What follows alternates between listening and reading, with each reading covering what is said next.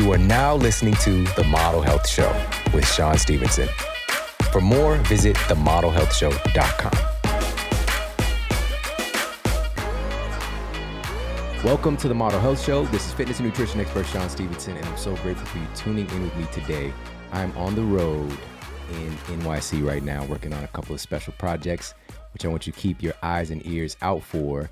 And one of the crazy things is that Amazon reached out to me a couple weeks ago and invited me to come out and to film a show for Amazon Prime. And I know you're thinking, like, is Sean going to be an actor? No, I'm not talking about that kind of show.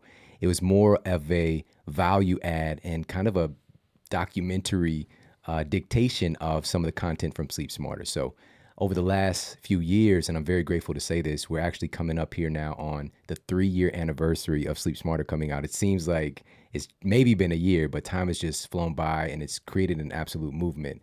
I'm very grateful for that. And it's been the most reviewed, highest rated book on sleep wellness. And so I guess that got their attention and they reached out and wanted to have me come in. So that was fun, and keep an eye out for that. I'll definitely share some information on that. And well, while I'm here, I want to hook up with my friends. And this guy that I have on the show for you today, I met him a couple years ago at an event. He didn't know who I was. I didn't know who he was. I just knew he was a really awesome person. And we just clicked. You know, we had a great time and talked about probably way too many crazy things. I think we even talked about Game of Thrones maybe, which we'll get to in a second. But man, this episode I'm so excited for because his new book is one of the best books of the year by far. You're definitely going to want to check it out. And before we get to it, you know, being on the road and traveling, I just came back from literally another country. Then I came home for 2 days. Then I bounced over to another time zone here in NYC. And so me being somebody who's put so much information out and dedicated to my own sleep wellness, I need to have those strategies in place, you know, beforehand. And so one of the big things, and something so simple that so many people are missing out on, is taking advantage of specific supplementation when you're traveling. For me, I kind of reserve a lot of this stuff for when I'm traveling, but the thing that I brought with me, I do pretty much every day, 365, because of how valuable it is. And it's simply making sure that my magnesium levels are up to par. And so check this out. There's a double-blind placebo-controlled study, and this was published in the Journal of Research in Medical Sciences. And it, again, double-blind placebo-controlled. This is the gold standard of study. And they looked at the placebo group and then a group who was taking magnesium. And all these folks had chronic sleep issues, aka insomnia. And here's what happened when they did the magnesium supplementation. Number one, they dramatically, and this is what the researcher said, statistically significant increases in sleep onset. So that means they fall asleep faster. Overall sleep time improved. Sleep efficiency, so their sleep cycles were more efficient. And they also had improvement in objective measures. So they actually were objectively testing their melatonin improved and reduced serum cortisol, all from magnesium. All right, something so simple. Guess what the number one mineral deficiency is in our country? Magnesium. All right, so for me, I do employ food first. Magnesium-rich foods, anything green is going to be helpful. But magnesium is responsible for so many things, about 325 biochemical processes. It can get zapped from your system pretty quickly. And so I look to oral supplementation. So there's great products out there for that. But here's the problem. And I want you to be aware of this because I don't want any surprises. You do the oral supplementation, a little magnesium powder, and you take a little bit too much. And then you got disaster pants, AKA you poop yourself, AKA it causes diarrhea. So you got to be careful about that. But for some people, it could help to nudge things along a little bit. But just be aware, it pulls water to your bowels, so you have to be careful about that. This is why it's so difficult to get your magnesium levels up via oral supplementation and why I use a topical magnesium. All right, I use a sprayable magnesium from Ease, magnesium from Activation Products, and I've been using it for at least half a decade. I absolutely love that stuff. It helps with recovery. Obviously, it helps improve sleep quality. And I travel with it. It's a little bottle. I throw it into my, the toiletries bag? I throw it in there and I even travel with it. And I definitely recommend it. I just get so many stories about people that start using it, about how it's improved their sleep or improved their recovery. For some folks, it even gives them energy throughout the day. just getting their magnesium levels up. But it's a calm, natural energy just because your system is working right. So definitely check it out. It's easemagnesium.com/model. That's EASE magnesium.com/model. And you get 15% off of the Ease Magnesium. All right. So definitely head over there, check it out. It's one of my favorite things for sure. Travel with it. Definitely helps with sleep wellness. All right. So pop over, check it out. And on that note, let's get to the Apple Podcast Review of the Week. Another 5-star review titled Addicting by Sierra Sakash. This podcast was recently recommended to me by a friend, and I cannot stop listening to it. The episode with Dr. Jolene Brighton and the episode on heart disease were so informative and eye-opening. I was healthy before, but I am learning as I listen and implementing the knowledge into my own life and my children's lives as I go. Wow. Thank you so very much for sharing that review with me over on Apple Podcasts and for sharing with everybody. And also, that's an incredible story. And that's really why we do what we do, is to not just impact our own lives, but the lives of the people that we care about. So thank you so very much. And everybody, if you've yet to do so, please pop over to Apple Podcasts, leave a review for the show, or whatever platform you're listening on, leave a review. Even if you're watching, hanging out in the studio with us, leave a comment, subscribe. All right. And I appreciate it so very much. And on that note, let's get to our special guest and our topic of the day. Our guest today is Mark Manson, and he is a writer, entrepreneur, and self-help author that takes an entirely different perspective on life advice. His mega hit New York Times bestselling book, The Subtle Art of Not Giving a F***, took the world by storm and has impacted the lives of countless people around the world. And he's just a really great guy. And when I met him, I was like, but he does give a f***. You know, I didn't understand the connection, but it's a subtle art to it. And that book has just been a game changer, but his new book, oh my goodness, I'm just loving it so much. And it's called Everything Is F***, and it's subtitled A Book About Hope. And I'd like to welcome to the Model Health Show, my man, Mark Manson. What's up, man? Thanks for having me, dude. My pleasure, It's man. good to be here. Very, very happy to have you. So are you from NYC? Originally, no. I grew up in Texas. Yeah. So what brought you here? Getting out of Texas. I mean, no offense to anybody in Texas. No offense. I love many places in Texas. Yeah, it just wasn't the right fit. I'm an East Coast guy. So, yeah. It definitely, like, that's, I just kind of felt that you fit here. You know what I'm saying? You have that vibe. Yeah. I went to school in Boston, and probably like the first week, just this young Texas kid, I'm walking around Boston, everybody's like, hey, what's your problem? And I'm like, I like this place. So we was just talking before the show. So man, just amazing what happened with your last book. Yeah. And you were sharing that something took place that we've kind of been talking a little bit about, which is, people achieve this massive success that they've been working towards, and then they either get depressed or like a spiritual awakening or something takes place. Yeah. And you had something happen. Let's talk about it. It messed with me. So to give a little context, I started writing online and marketing online probably like 2008. And I was doing the same thing that, a lot of people do, a lot of affiliate stuff and blogging and creating sales letters and stuff like that. And, kind of in the back of my mind, I always kind of had this dream of like, I'd love to have a book, love to be like a real author one day. And so I worked for years and years and years and built this big following online, and then eventually like got my shot, got a book deal. And that book was Subtle Art. And so, when you're young, I was like 29. And when you're young and an aspiring author and it's your first book, you've got this whole list of like dreams and goals in your head.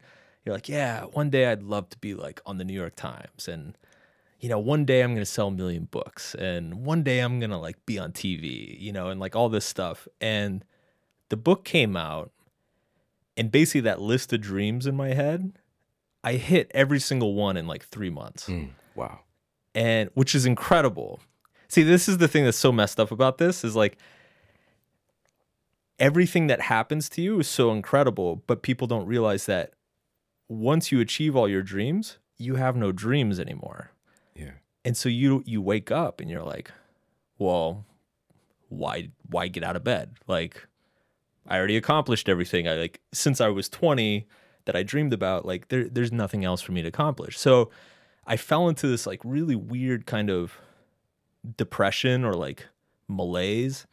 But it's strange because you can't really tell people about it. Because like if you start telling people, you're like, yeah, man, I'm having trouble getting out of bed in the morning. And they're like, dude, you just sold 1 million books. Like, what the hell are you talking about? And so that just kind of exacerbates. Like it feels very alienating for a while because people don't understand like what you're going through. And so yeah, it messed me up. It messed me up for about a year. And I had to find new dreams and new goals and new projects, and really kind of just like rediscover myself, I suppose. Man, you know what? And I'm assuming that this is kind of the seed of this new book. Yeah. Because I know that, and hopefully there's going to be a third book in this series and genre. I mean, you've created a movement already. Yeah. But, you know, with this one, I think it was is it a little bit more personal? Is that? Yeah. Well, it's ironic because Subtle Art was full of personal stories, you know? So I talked about my breakups. I talked about my family problems. I talked about my friend dying. But I had been talking about those things for so long that it didn't feel like emotionally super vulnerable when I wrote it. Whereas this book, I don't talk about my life at all.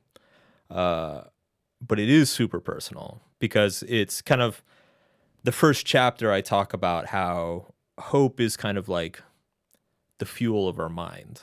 Like if you don't have hope for anything, then you literally feel no reason to do anything. You know, it's like hope is this vision of some better future for yourself. And if you don't have that vision, then it's like, well, whatever, just eat Cheetos and watch TV all day. Like it's nothing matters. And so that starting point, I wanted to write about it because I felt that, you know, it's like, you know, I'm just like, I was literally sitting around playing Zelda like 12 hours a day. and like every time I looked at my bank account, it's like, you know, just exploding with money. And I'm like, this is insane. Like what? I didn't know. I really didn't know what to do with myself. And so a lot of people that would hear that would just be like, that doesn't even sound right. Like I would be out doing such and such. Yeah. But every single person listening has experienced this, which is something you talk about in the book. It's the paradox of progress. Yeah.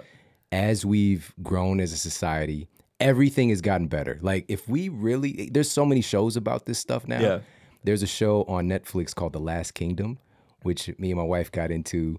And just like stuff was so brutal, you know, years ago. Like you literally, your life was at stake every moment, essentially. You know, some invading tribe can come in and, you know, and today we have so many creature comforts. Life is, you know, even though it seems through the media crime is so bad, everything is down. Yeah. There's so many problems that have been resolved. More people are getting fed around the world than ever before. But yet, there's this feeling that something's messed up. Yeah. That everything is as you talk about. Yeah. And it's harder. The better things get, the harder it is to generate that hope. Because when you're like fighting for survival, hope is easy. It's just survive. Like just make it to the next day. But when you're like really comfortable, have a great life, have no money problems, are healthy, you know, it's what do you hope for? It becomes a very difficult question. And I think that's one reason why, you know, before we went on air, you know, you were talking about like some of these guys who have this explosive success, like they find religion or they go back to religion. And I think that's it's actually something I talk about in the book is that religion is like kind of a constant reservoir of hope for people. And so when you experience that worldly success and you're sitting around in your mansion and, you know, it's like, well, what do I hope for? Well, there was always Jesus. So, you know, and you kind of go back to that. The thing I'll say too about people like not relating or understanding, and I I just want to say this because I'm sure there are people out there like, oh, boo-hoo, like, dude sold millions of books and is sitting here talking about how depressed he is. But the funny thing that I noticed when I was going through this too is that I would have these heart-to-heart conversations with my friends, and they would think I was crazy. They're like, dude, what's your problem, man? Like, man, if that happened to me, like, I'd be doing all sorts of awesome stuff. I'm like, okay, like what? I'm like, oh man, well, I'd like buy a new car and go to Vegas and like do this and buy this for my mom. And I was like, okay, so that's all the first 2 weeks. What do you do on week 3? And it's like what you don't realize is that all your dreams, like all those dreams that you have of like, oh man, if one day I'm rich, I'm gonna do that. That doesn't even last you a month. Like you can knock out all those like one after the other, and then after a month you're just sitting around and you're like, okay, now what? You know, like it's like a never ending thing. Yeah. And you can either get sucked down into the trap of always needing more, or you can try to find your way out of it. But to find your way out of it, you need to find meaning and hope from something like outside of the material world. And I want to get into that.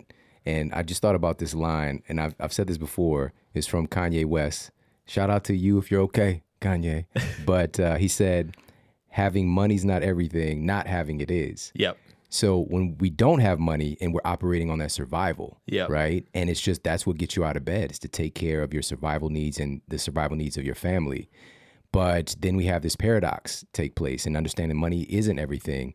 And again, everybody that's listening to this, the vast majority of people, your life conditions are pretty good compared to where they would have been, 100 years ago, or even 20 years ago for that matter. We have instant access to every answer, right? You're almost a cyborg. Yeah, right. And we have access to information that can lift us out of our circumstances. We don't need to pay, 6 figures to go to the most pristine university to get whatever it is, There are so many barriers have been broken down, and yet we're struggling more than ever with anxiety and depression and all of these different conditions of mental illness. And you say it's because, we largely are dealing with this paradox of progress. Yeah. And one of the things you talk about too, which is super fascinating, is that we all make up hope narratives. And in fact, we need hope narratives in order for us to be a functional human being to get us out of bed in the morning. So let's talk about what that means. Sure. So those visions of a better future that I talked about, like each of those visions, it's accompanied with like a before and after story, So let's just take my hope narrative that, kind of informed this whole mess, which is I had this dream in my head of like, one day I want to be a best-selling author. I want to be a successful author, and, man, if I can just do that, my life will be amazing. And so what I created in my head was this little narrative of like, if I go from here to best-selling author and then I get all the rewards, life's going to be amazing. All my problems today are going to be gone. I'm going to feel completely differently. I'm going to be a different person. And it's such like it's a little trap that our psychology plays on us, because if you do achieve that, you come out the other side and you're like, wait, I don't feel different. I'm not a different person. And then it's like, oh crap, what was this all for? Like I just spent years of work, and it's like, I feel the same. My friends are the same. My relationships are the same. Like I still wake up with like bad breath. Like, so like the fundamental things don't actually change. And so you need to, just to kind of psychologically keep going, you got to spin up another narrative. And, for a lot of people, then the narrative becomes like, okay, well, I need more. Like maybe I need to sell even more books, or maybe I need to write a screenplay, or maybe I need to, get into music, and then that vision becomes the new narrative, and then you start working towards that. And so, what I eventually describe it as is that it's this psychological mirage that we keep building for ourselves. I think it's evolutionarily designed to just keep us moving and keep us pushing and creating and fighting. Because if we didn't have these little visions and narratives in our head, we'd sit around and do nothing. Like, I think that is what depression is not having that narrative of meaning for your own life. The narrative creates the meaning of your life. So if you don't have that vision of hope, you don't have that narrative, you don't have the meaning in your life, you lay in bed all day wondering what the point is. Yeah. And you've got a formula in the book in looking at what exactly constitutes to create our hope, to build and maintain hope. You say we need three things: a sense of control, a belief in the value of something, and a community. So let's talk about those three things. Sure. So first one, sense of control, is let's actually start with the value one. So the value one is you need to actually believe that something is worthwhile, something is worth pursuing, that there is such a thing as a better future. And without that vision, then there's no reason to do anything. Two, you need a sense of self-control, because if you don't feel as though you're in control of your own life, there's no way for you to get there. And the sense of control, it can be anything from, it can be an external kind of oppression. It's let's say you live in North Korea or something, and it's like you have no control over your own life. But it can also be an internal thing. Right. It's somebody who honestly feels like they can't get up in the morning, or they suffer from addiction, or have really bad habits, and they just can't break out of them. And so that sense of not being able to control your own destiny eventually removes hope. They see those visions of a better future, and they're like, I'm never going to make it. It's too hard. And then the third requisite is a sense of community.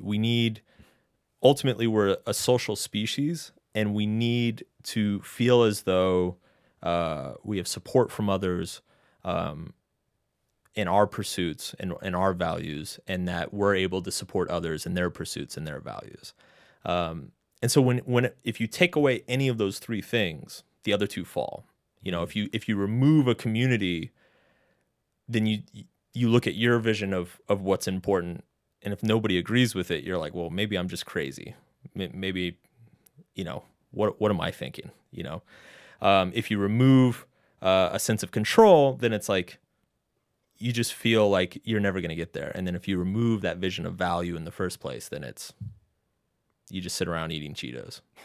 That's the second time Cheetos have come up. Hey, I got a thing with Cheetos, man. I'm thinking about the Flaming Hots.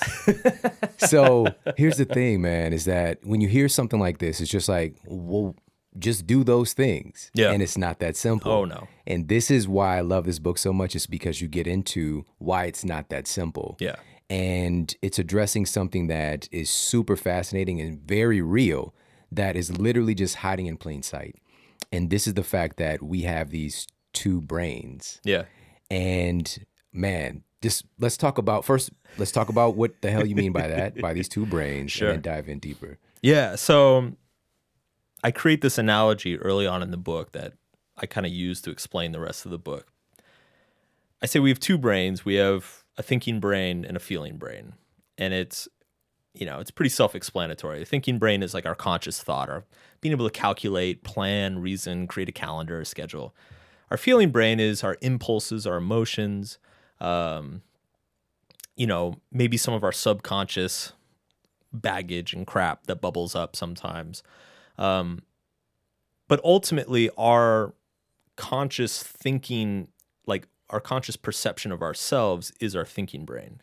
And because our conscious perception of ourselves is our thinking brain thinks it's in control of us.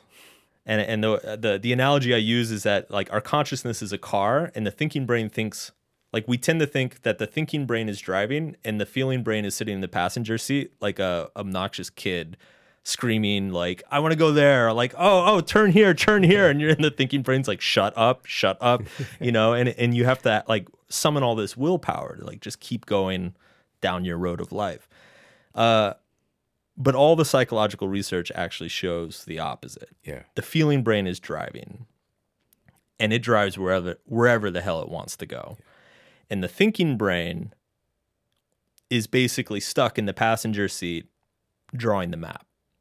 So the thinking brain gets to decide what the lay of the land is, but if the feeling brain doesn't want to go there, it doesn't go there. And so there's a very complex exercise of self-awareness. Basically, the thinking brain needs to learn how to talk to the feeling brain and listen to the feeling brain to be able to get the car to go where in healthy directions, essentially. Directions that make sense, that are good for us long term, that create good relationships, that that aren't just pure indulgence all the time. And that's really hard to do. Like, it requires a lot of like inner work, essentially. Yeah.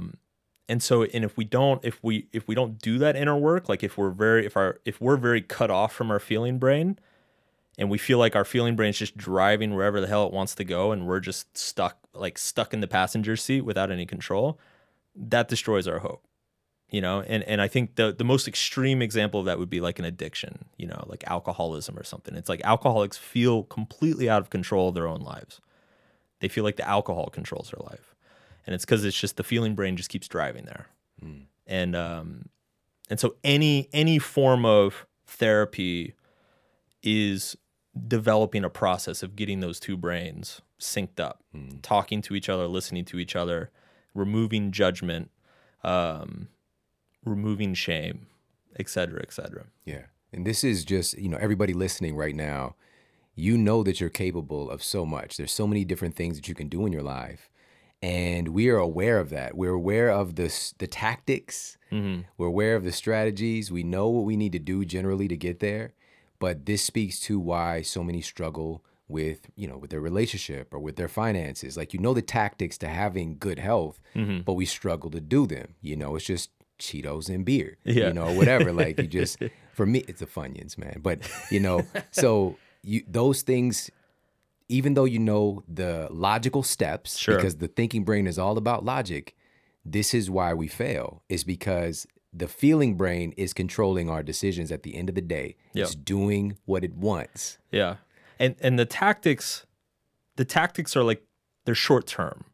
So a tactic like, let's say you sit down and create like a list of goals and a whole plan for yourself, and you get very excited about it. It's the excitement that actually gets you up in the morning in pursuing it. It's the excitement about the plan. It's not, it's not the plan itself.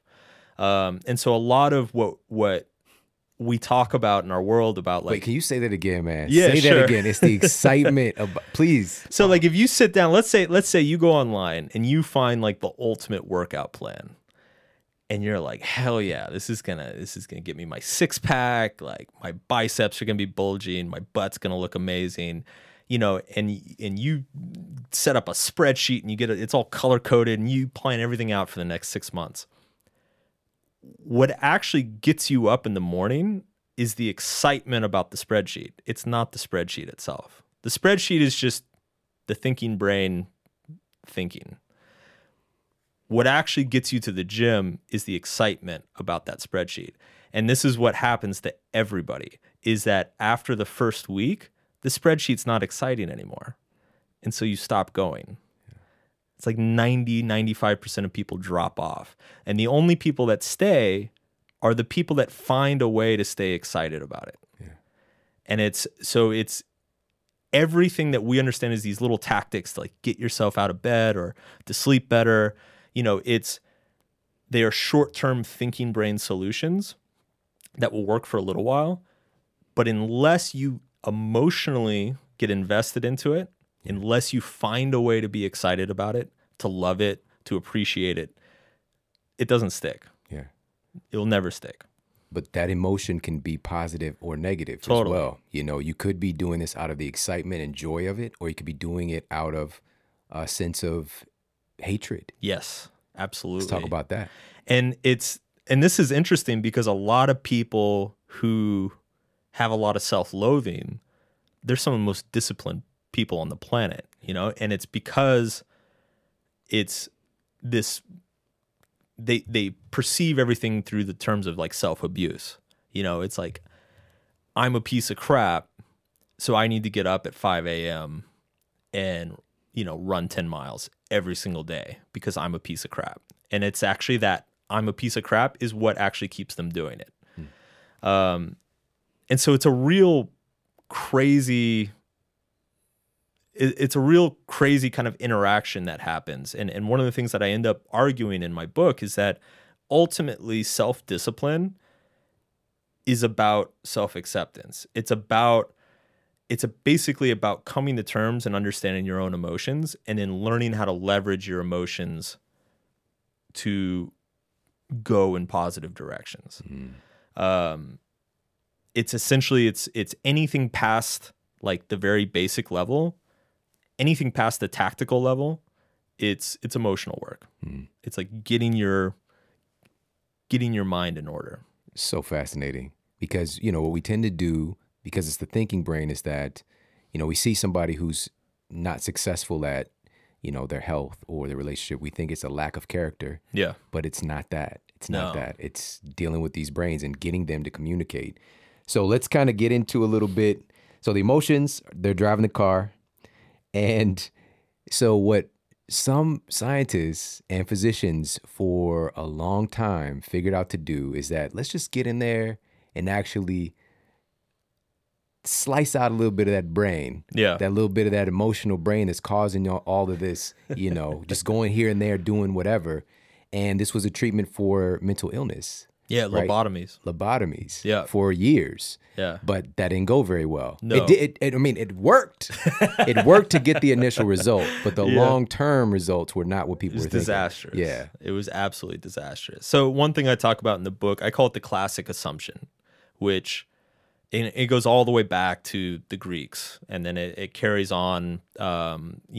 Christian theology kind of borrowed it from Plato and Aristotle, and it's basically the basis of kind of Western culture. Is this classic assumption that the thinking brain is driving, and if you cannot control your emotions, it is a failure of character. Like you are weak, you are deficient, you are faulty. Basically, you need to beat your emotions and impulses into submission, and just become this like very unfeeling, robotic type person. Yeah. And this assumption informed pretty much everything up until about 100 years ago. And one of the reasons it kind of stopped is once our science started getting good enough to actually kind of test these ideas, they realized how wrong they were. And the lobotomy is like the most disastrous example of that. So back in the 30s, and this is true, like they found what they would do is they would stick an ice pick up a patient's nose. They would take somebody with like manic depression, schizophrenia, bipolar, like all these things, eating disorders, addiction, and then they would take an ice pick, they'd stick it up the patient's nose, and they found that if they scraped the frontal lobe, and what they were actually doing is they were cutting the connections between the two brains in the frontal lobe, that the patient would chill out and be like pretty sanguine and calm and like, hey man, everything's fine. What they were essentially doing is they were just taking a club to the thinking brain or to the feeling brain, just knocking the feeling brain out. And so the person would stop freaking out, stop having depression, stop, kind of being this emotional mess. The problem is when you knock the feeling brain out, you can't drive anywhere. So what also happened is that these people just sat around all day and they didn't see the value of anything. They didn't go to work anymore. They would lose their jobs. All their relationships would fall apart because they basically just became these kind of emotionless zombies. There's actually a quote in the book that I mentioned that it's crazy. Out of all the countries to ban the lobotomy, the Soviet Union was first, which is like, you got a problem when the Soviet Union is banning a procedure. And it's basically what a doctor in the Soviet Union said is that what we're doing is we're taking people who are insane and we're turning them into idiots.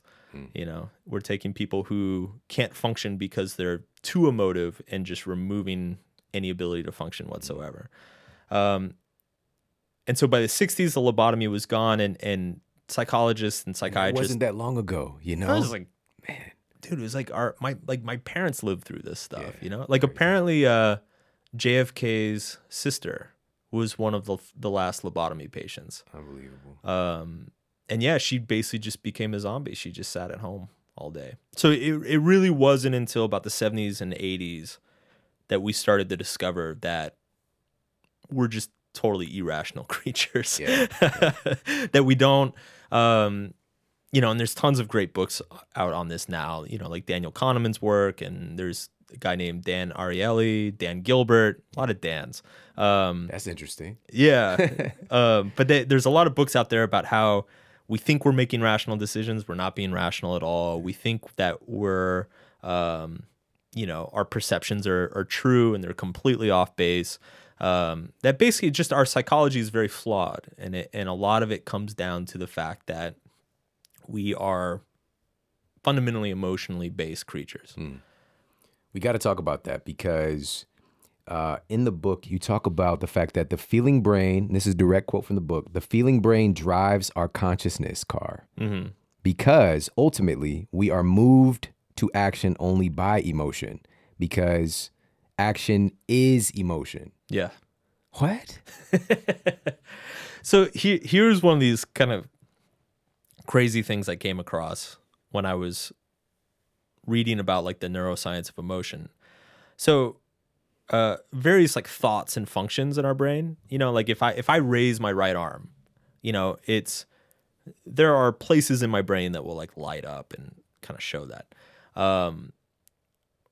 What's interesting though is that if I have like an emotion, if I start feeling kind of sad, there'll be some things in my brain that light up, but there's also like a fully physiological response. And we all know this intuitively. We just don't think about it. You know, it's like when you're sad, it's not just a thing that occurs up here. Like you slump over, you know, your limbs feel heavy. You know, maybe you get kind of like a feeling like there's a rock in your stomach. If you're angry, there's like this momentum to your movement. You stand up straight, like your face contorts, you know? And so what they find is that actually the whole nervous system gets involved with our emotions. And a lot of different, like our digestive tract gets involved with our emotions. So it's a full body response. And what's fascinating is that for a long time, I mean, it's, if you look at like NLP and some like the old school self-help stuff, one of the things that you always find is they say that like if you want to change your emotion, change your action. You know, so if you want to feel more active and happier, it's like you need to get up and like jump up and down and scream, and like what, you know, you'll actually change your emotional state simply by just doing some physical actions. And so there's this one-to-one relationship between our body and how we perceive our emotional states.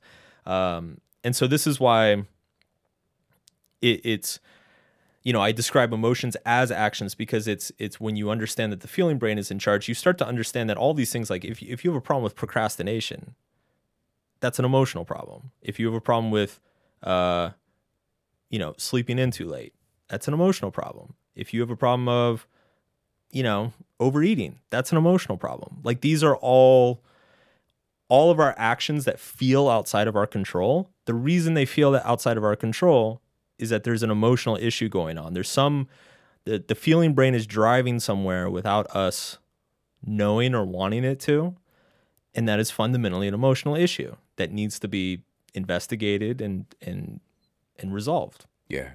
And even on a just very simple biochemical level, your thoughts your feelings are literally creating a cascade of chemicals in your body as well. Absolutely. And so physically changing your state like that, it's probably really difficult to like do jumping jacks and like be angry. Yeah, right. You know, I mean, at least you'll feel kind of silly, you know? Yeah. But that literally changes that cascade, hormones and neurotransmitters, and they're just doing different stuff. Yeah. And so really understanding that even through the process of, you know, our thoughts and feelings are so connected. You know, every thought has an associated feeling. Yep. And that feeling brain is giving you feedback on those thoughts. Yep, You know, absolutely. and it's so powerful, but we just don't pay attention to it. And we're also feeling very disempowered Yeah. to even deal with any of that stuff. Like we just kind of either, for a lot of us, we just live in that thinking side or we just live in that feeling side. Yeah. And getting this cohesive action going is really what the book is about. And it was so awesome to see it all come together, because this communication, so it's asking the question, how do we get our feeling brain to start listening maybe a little bit to the thinking brain?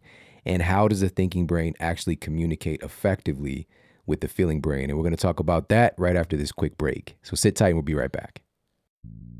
One of the biggest barriers of entry to eating healthy is the expense involved. This is one of the biggest reasons that people use for not buying better products, is that it just costs too much. And there are incredible grocery stores, mom and pop spots out there, chain stores like Whole Foods that are great. They're providing a lot of value and curating a lot of great products. Not always great, but a lot of great products. But the nickname is often Whole Paycheck, because there's a pretty big markup for the whole process of getting the best products there on a store shelf. And so I really wanted to do something to help eliminate that barrier of entry, to help people to get more access to healthy food and to get products that are curated and getting the very best brands that are doing good for people and for the planet. And this is why I utilize Thrive Market. Thrive Market provides many of the same products that you would find in stores like Whole Foods, but at 25 to 50% off most of the retail costs, which is absolutely mind-blowing. You could save 25 to 50% off many of your favorite products, your coconut oils, your nut butters, your snack bars for the kids, kale chips, whatever it is you're into. Also, personal care products. It's another big thing that's taking place right now, is a shift in public consciousness and understanding it's not just what you put in your body, it's what you put on your body as well. And getting rid of all these toxic chemicals, but still getting the very best products. Also, household products as well, cleaning products. So you're not putting all these chemicals and things like that that are going to impact your health and the health of the people that you love. And so they have all of the best products, 25 to 50% off, and curated in whatever food approach that you subscribe to, whether it's gluten-free, paleo, vegetarian, all of these things are categorized for easy shopping. All right, it's absolutely amazing. I love Thrive Market so much. We save so much money. We literally save hundreds of dollars every year by buying many of our staples from Thrive Market. All right, so head over there right now. Check them out. It's thrivemarket.com/model health, together as one word. So that's model health, together as one word. And guess what? Not only are you going to save 25 to 50% off of products anyways, your first purchase, you're going to save an additional 25% off your entire cart. All right, it's amazing. Plus also free shipping. Plus also free 30-day membership. And you're going to want to keep this membership because it's just going to keep giving back over and over and over again. And giving back is another big thing that Thrive Market is doing, because every paid membership, they provide a free membership to a family in need. All right, this could be a teacher, this could be a veteran, this could be a low-income household, to keep paying it forward to reduce that barrier of entry so that more people can get access to the very best healthy food. All right, so definitely head over there, check them out. thrivemarket.com/model health. And now back to the show. All right, we're back and we're talking with New York Times bestselling author Mark Manson. And before the break, we were getting into how in the world can we actually get our thinking brain to communicate effectively with our emotional feeling brain. So first, I kind of want to, you actually mentioned it in passing. I think it's really important. You said that a lot of people just live in the feeling brain. They're all impulse all the time. They don't really think through their actions. And then there's some people who are all thinking brain all the time, which is that they ruminate a lot. They overanalyze things, but they feel like they can never take action. And so the goal to be kind of like an integrated and healthy person psychologically is to get the two brains fully communicating with one another. So the first thing I kind of say is that, the first step is that the thinking brain needs to, you just need to recognize that you're not in charge. Like, you've got all these feelings and impulses and habits that come from a whole lifetime of experience, a lot of crap from your childhood, a lot of assumptions that you're not even aware of. And that's what's driving most of your desires and your behavior. And so just coming to terms with that is kind of the first step. The next step is, like, let's say you want to build a basic habit of, let's say, meditation. Let's say you want to start like a meditation habit. Most people, what they do is they're like, all right, I want to get into meditating. So they go to their calendar and they're like, all right, 30 minutes every morning, first thing when I wake up, or whatever, 20 minutes every day after work, and they put it on their calendar, and then the first day comes and they go to do it and they sit down and they're like, damn, this is hard. And then after like minute 4 or 5, they're like, wow, I'm really bored. Well, all right, yeah, I guess I screwed that up. And then they get up and they go do something else, and then they miss the next day, and they're like, oh, well, this is so hard. Like, maybe it's not for me. And they start thinking all these things. And the problem is that the thinking brain has this understanding and desire. Meditation is healthy. It's helpful. It's a good habit, and I'd like to implement it into my life. The feeling brain hates being bored. So the feeling brain's like, nuh-uh, we're not doing that. So if you actually want to create a meditation habit, the first that you basically have to start bargaining with your feeling brain with options to the point where the feeling brain will get on board. So what you can do is kind of have this dialogue with yourself. The thinking brain will throw out an idea or a thought, and then you sit there and just wait for a feeling to come in response. So that's important, because the thinking brain thinks the feelings will come back in words. Like I'll get some kind of... Yeah. That's just the thinking brain talking to itself. There's no word. Yeah, exactly. There are no word. The feeling brain does not communicate in words. It communicates in feelings, sensations, impulses. So what you would do is you'd say, okay, feeling brain, I want to implement a meditation habit. Meditation is super healthy. It's going to make us feel better. That's good, right? And the feeling brain will be like, yeah, that's good. Like there'll be a positive feeling. And you're like, okay, 20 minutes a day. And then you'll notice like some anxiety will come up, maybe a little bit of resistance, a little bit of fear, like, oh, that's a lot. Like 20 minutes, man. It's like, okay, maybe not 20 minutes. How about 10? Feeling brain's like, maybe. It's like, okay, how about this? How about we start with 3 minutes? Feeling brain's like, that's easy. Hell yeah, let's do that. And then you go sit for 3 minutes and you get up and you're like, damn, that was easy. And then you feel good about it. You feel good about what you just did.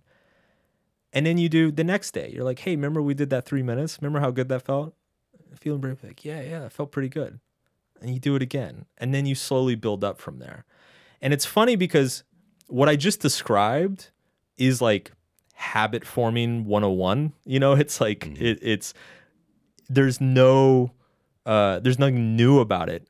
All I'm doing is I'm simply describing it from the emotional point of view. Because the reason that these habit formation strategies work is because you're working with your feeling brain instead of against it. If you just try to brute force your feeling brain, if you're just like, screw it, I'm running a marathon next month, it's like, it's going to backfire.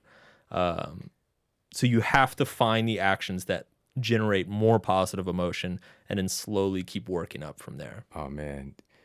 One of the other really blatant, it's so blatantly obvious, but we don't think about it. And that's why I love books and insights like that. It's just like, of course, that makes total sense. Yeah. Is that the thinking brain, when we come to this realization that it's not in control, our feeling brain is controlling our lives, but the thinking brain has control over meaning. Yes. And you talked about that in the book. And I just thought that was so profound, because we are meaning-making machines. Yes. And I think having that meaning helps to communicate with the feeling brain in a sense. Absolutely. The feeling brain's power is action. The thinking brain's power is meaning. So, and this is also kind of just classic self-help stuff, but it's, let's say you're trying to build like an exercise habit and you miss a day.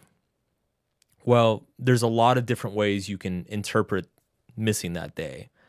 You can judge yourself. You can say like, man, I'm such a screw up. I always mess this up. And that will create a certain response in the feeling brain. You can say, well, hey, it's understandable, you know, I deserve a day off, blah, blah, blah. That will create a sensation in the feeling brain. Mm-hmm. Or you could say, you know, missing a day is understandable, but I want to look at my behavior and my patterns to make sure I don't do this again. And then that will create a response in the feeling brain. And what's interesting is that people who fail to create new habits, it's because the meaning that they, like, anybody who tries to adopt a new habit, you're going to screw up. Like, that's just life. You're going to screw up. You're going to fail. It's going to take a few tries. But a lot of what determines whether you're able to get back on the horse or not is that meaning that you create around that failure. Mm.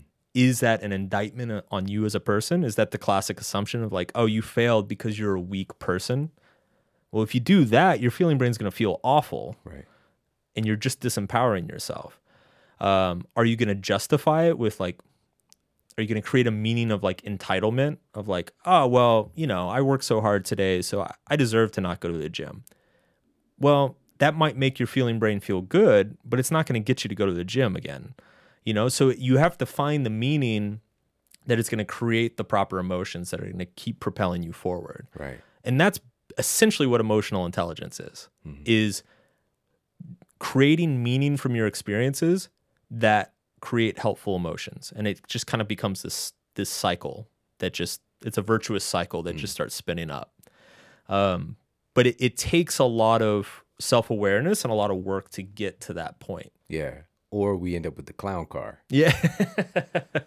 So let's talk about that clown car. The clown car, man. Oh. So the clown car, it's actually a really good point. And I completely forgot about it. So our natural state or our natural tendency, just as humans, is to, I guess you could call this the path of least resistance, is the feeling brain drives wherever it wants to drive, and the thinking brain will just start justifying where the feeling brain wants to drive. So let's say the feeling brain's just careening all over the place, you know, driving to Dunkin' Donuts 3 times a day, and the feeling brain will say like, oh, well, you know, I deserve this, and oh yeah, well, that's a good decision, and yeah, let's have some more ice cream. Like right, the thinking brain will do that. Yeah, the thinking brain will do that. So the thinking brain is justifying all the impulses and urges of the feeling brain, and that keeps a state of kind of cohesiveness in a sense. Yeah, but it's not self-serving. No, it's you're basically.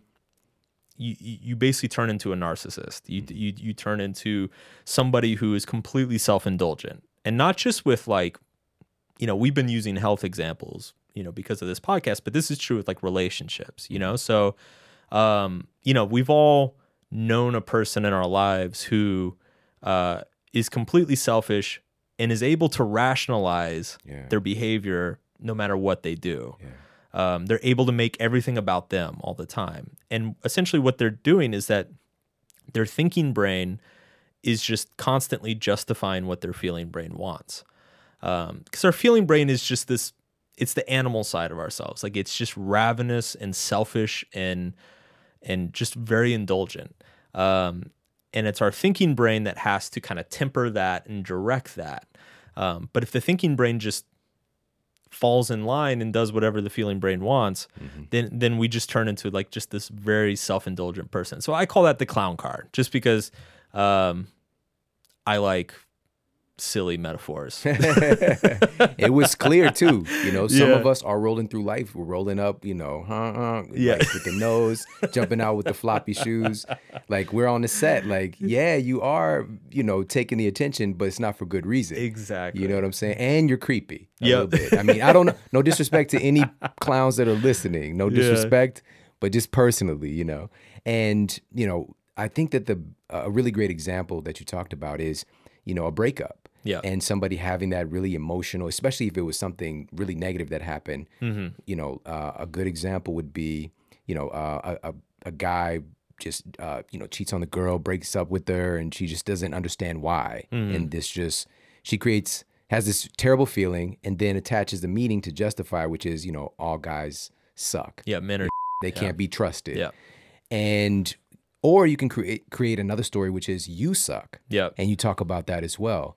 And both of them are going to probably lead you in an unhealthy direction. Yes. But then you get into another relationship and the guy is amazing, but you still have that idea that all guys suck. They're terrible. Yeah. And it's just a matter of time. And then you start self-sabotaging and digging and finding problems, like getting super microscopic to find problems with this really good guy. And sometimes we set ourselves up for failure like that. And I've seen that firsthand in my life. Absolutely. Because when I met my now wife, we've been together for about 15 years, man. Oh, wow. And when we first got together, she didn't have nobody like me, before. Prior, she had somebody who really broke her down or whatever. And you see, I said or whatever because it's nothing, I'm sorry, but so she came into the relationship with me with all of these strange beliefs about guys in general, and even about me, and I just wasn't that guy because I chose not to be at that point in my life. By the way, because I could have been that guy. That's the thing. All of us can be all of these things, and we were together for a couple of years, just crazy in love, like. I want to be with her forever. And, I proposed to her. We were going to get married. And then once we got married, we were talking one day and she thought I was going to break up with her before, like when we were getting engaged. And I was just like, why? It's like, how? Talk about the feeling brain taking over. It's like, the whole point of marriage is you don't break up. Man, she was so surprised that I proposed to her because she thought I was going to break up with her at some point. Like it was coming. Wow. And we carry those things, and the crazy thing is it creates little pieces of actions that we do that can be detrimental at any point. Like you really got to be able to work on your own stuff to deal with that stuff as well. Yeah. Well, and this brings it back to the hope piece. So, let's take that example. Let's say there's a guy cheats on girl, just breaks her heart, just destroys her. Her thinking brain now needs to justify that destruction. Like we have to create meaning out of our emotions. That's just what we do. And so she has a few options. And let's say that, she picks that option. She's like, men are just lying garbage. All men. They only want, it's like that meme from that girl on Twitter. It's like, all men want one thing and it's disgusting. She adopts, that's her explanation for her heart being broken, for all those emotions. What's crazy is that little narrative that my heart was broken because all men are trash, that becomes a hope narrative. That's what maintains her hope in the world. She says, like, because now it's, if I can just stay away from men and not get wrapped up with them, my life will be good. Yeah. And so and then we protect our hope narratives because it's what gives our lives meaning. And so it's hard to dislodge that. And then what happens is she meets a good guy like you, and it creates this dissonance within her. She's like, well, men are garbage, but this guy treats me really well and he's really nice, and there's just something doesn't sit right. And so she either needs to let go of her narrative and trust the guy, or she needs to hold on to the narrative and distrust the guy. And so what often happens in these situations is that we will sabotage good relationships because of our fear, because of basically of our previous trauma, and maintaining our hope narratives. Because it's easier to experience the pain of another breakup that justifies the meaning we've created in our lives than to give up our meaning and just go with a good relationship. This is why we got to work on that communication. Once you become aware of these patterns, that's the thing, is like, that statement, awareness trumps everything. When you start to become aware, because a lot of stuff we're just doing and we're not paying attention to how we feel sometimes, or we're not paying attention to the meaning we're attaching to the things. And so to become aware and start to self-assess, it's really the key. And this is like Captain Obvious stuff, but not so much. You know what I'm saying? I mean, it's obvious, but it's difficult, right? Yeah. It's work, man. One thing I always say about this stuff is it's like Like, and I call these, I think in subtle art, I call them VCR questions because there's a whole story behind it. But it's like, I get emails all the time. People are like, they'll come to me and they're like, man, I really want to move to another city, but like my parents don't want me to, like, but I really want to do it. Like, how do I do it?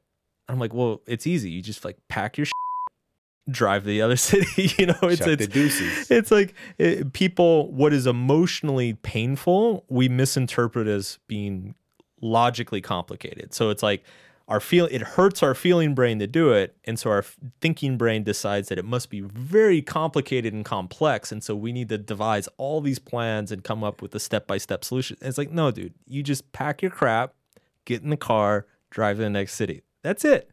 It's not complicated. But it's hard. Yeah. It hurts. And so we avoid it. Yeah. Man, it's so profound. And for us to understand, like, those feelings matter, and it's not that they're bad. You know, it's like we label them, because you feel that sadness, or you might feel angry, or whatever the case might be. All of these feelings are valuable, and they give us valuable feedback. And it's just, again, it really boils down to the meaning we attach to it, man. So listen, there's so much I want to talk to you about. We're still in chapter 2. Right, man. I want to jump ahead a little bit, actually. Sure. I don't know how far ahead, actually. There's so many things I want to talk to you about, but you know what? Let's do this. I got to ask you about a couple of these laws. Okay. If we have time, we'll do one or two of them. Sure. And just to give a really brief context, this was like a parallel universe of Isaac Newton. Yeah. But the way you put it together, it created a vessel for this to make sense, Yeah. And so let's hit a couple of these laws if we can. So the first law is what? Is every action creates an equal and opposite emotional reaction. Yes. And just to give listeners context, so chapter 3 of the book is kind of a playful historical fiction of Isaac Newton and his 3 laws of motion. But I take his 3 laws of motion and write them as the 3 laws of emotion. So the first one is every action creates an equal and opposite emotional reaction. And the idea is that whenever we experience something positive, like let's say Sean just, reaches over and hits me in the face, which he seems prone to do at any moment. I thought about it. Yeah. I want to do that. Let's say he reaches over and just smacks me in the face.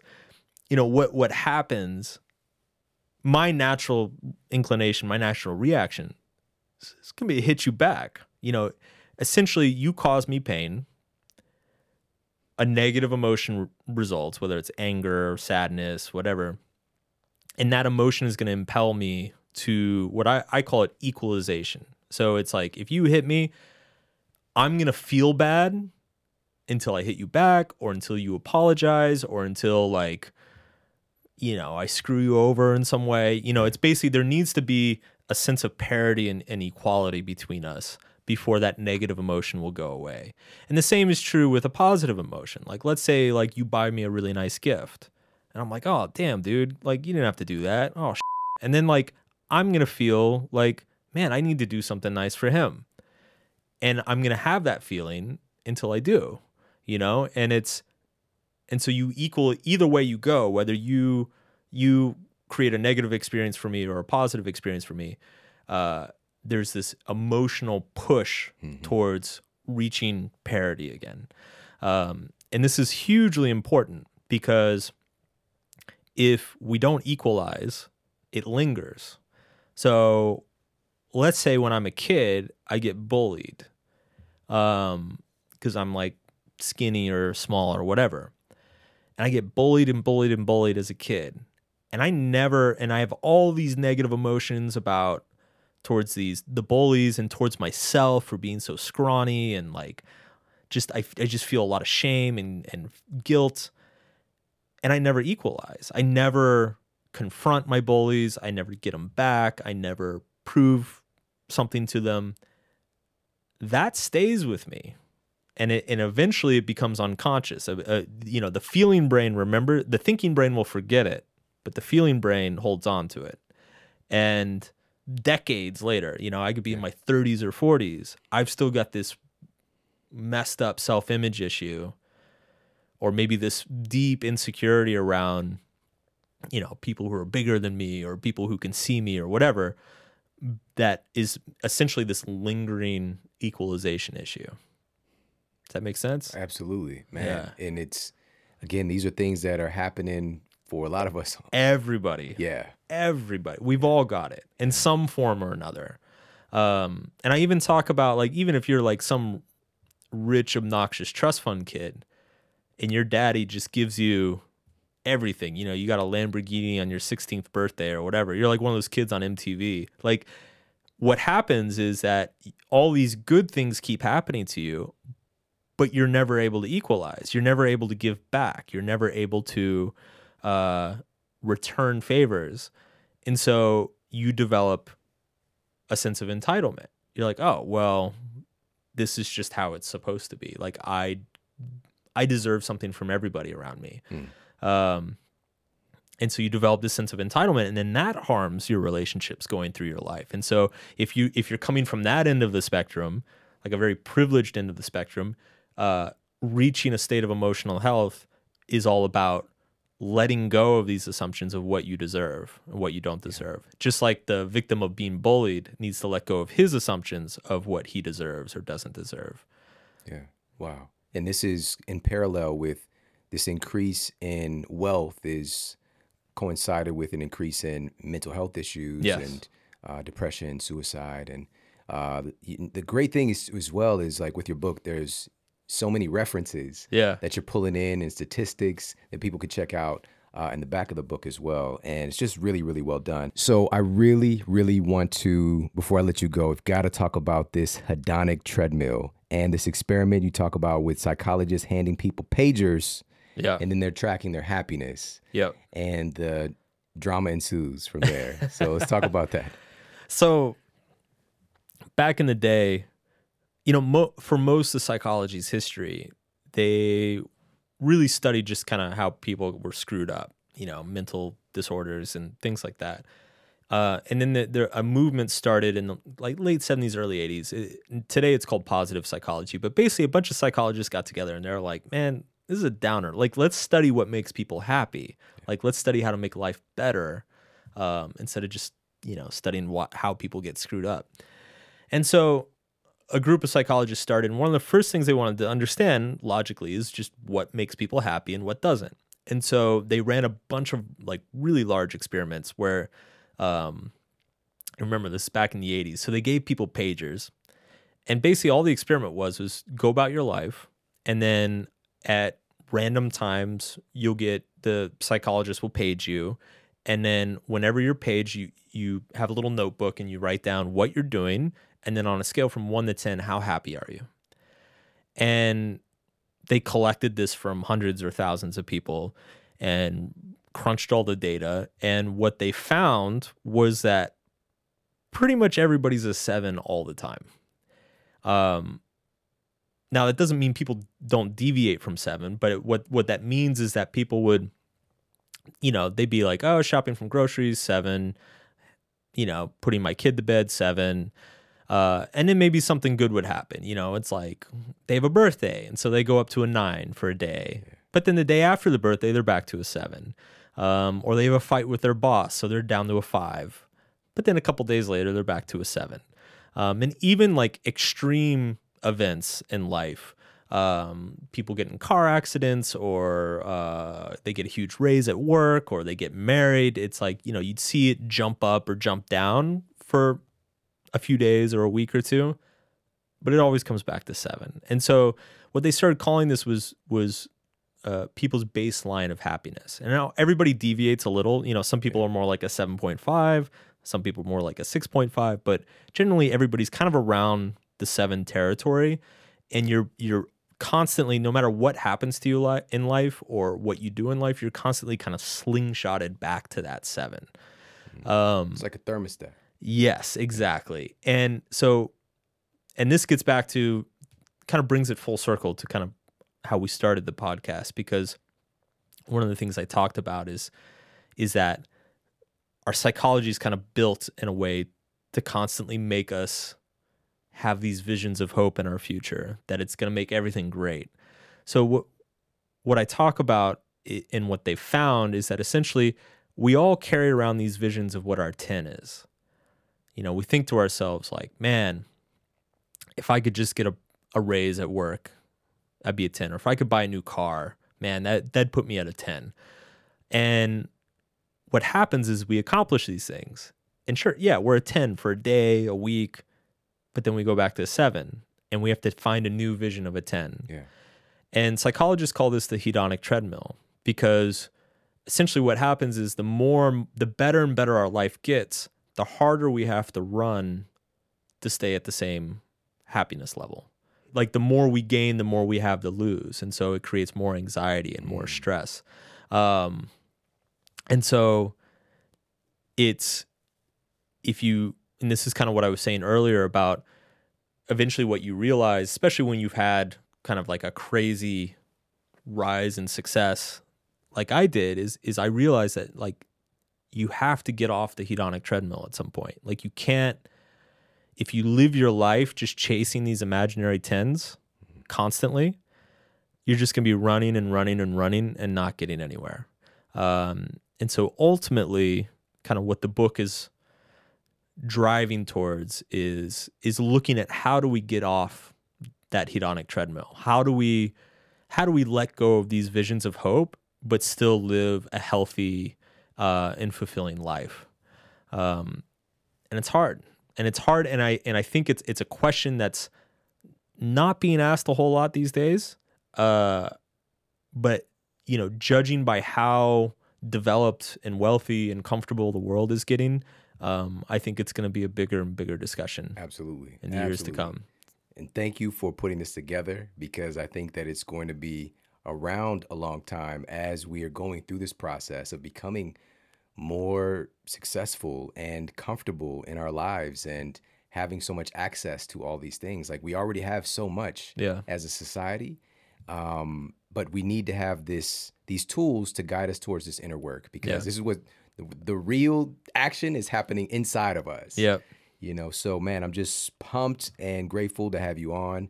And can you let everybody know, number one, where they can pick up the book? Yeah. And also let them know where they can check you out online, social media, all that good stuff. Yeah, absolutely. So the book is called Everything is a book about hope.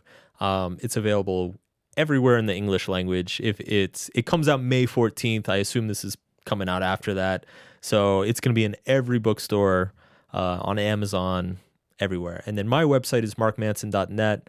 I post there every few weeks, every month or so. And then I'm on all the social media as well. So perfect. At Mark Manson on social media? At Mark Manson Net on social media. Boom. Man, thank you so much for coming to hang out with Thanks me. for having me, dude. Appreciate it's it, man. good seeing you again. Awesome. Everybody, thank you so much for tuning into the show today.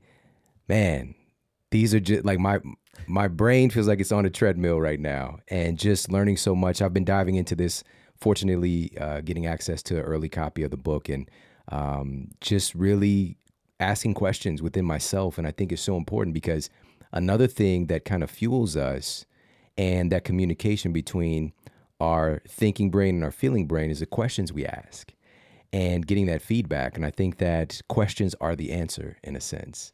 And so beginning to ask questions of ourselves, listening in the feeling language to that feedback, and also, you know, in many instances, asking more empowering questions instead of asking so often, you know, what's wrong with me? Asking, you know, what is it that I need to learn from this situation? Or what is this trying to teach me? And kind of listening to that inner guidance system as well. So, man, this is just super fascinating stuff. And it's a big part of the work that I've been doing over the years, because again, the tactics for being healthy and having great relationships, those things are relatively simple, but it's getting ourselves to the place where we actually do them. That's where the real work lies. And we have access to that within ourselves and doing this inner work. So just very grateful to have Mark on, and definitely check out the book. If this is airing prior to the book release, make sure to pick it up, pre-order it. I'm not going to say it's going to sell out, but it might, and you want to be one of the first people to get it. So I just thank you so much for tuning into the show. And I know that You've got a big mission, a big vision, and it's just about getting more clear on what that is and utilizing these tools so that you can take the action steps to really tapping into your own unique gifts and talents and capacities and enjoying the process along the way as much as possible. All right, I appreciate you so much for tuning in. Take care, have an amazing day, and I'll talk with you soon. And for more after the show, make sure to head over to themodelhealthshow.com. That's where you can find all of the show notes. You can find transcriptions, videos for each episode. And if you got a comment, you can leave me a comment there as well. And please make sure to head over to iTunes and leave us a rating to let everybody know that the show is awesome. And I appreciate that so much. And take care. I promise to keep giving you more powerful, empowering, great content to help you transform your life. Thanks for tuning in.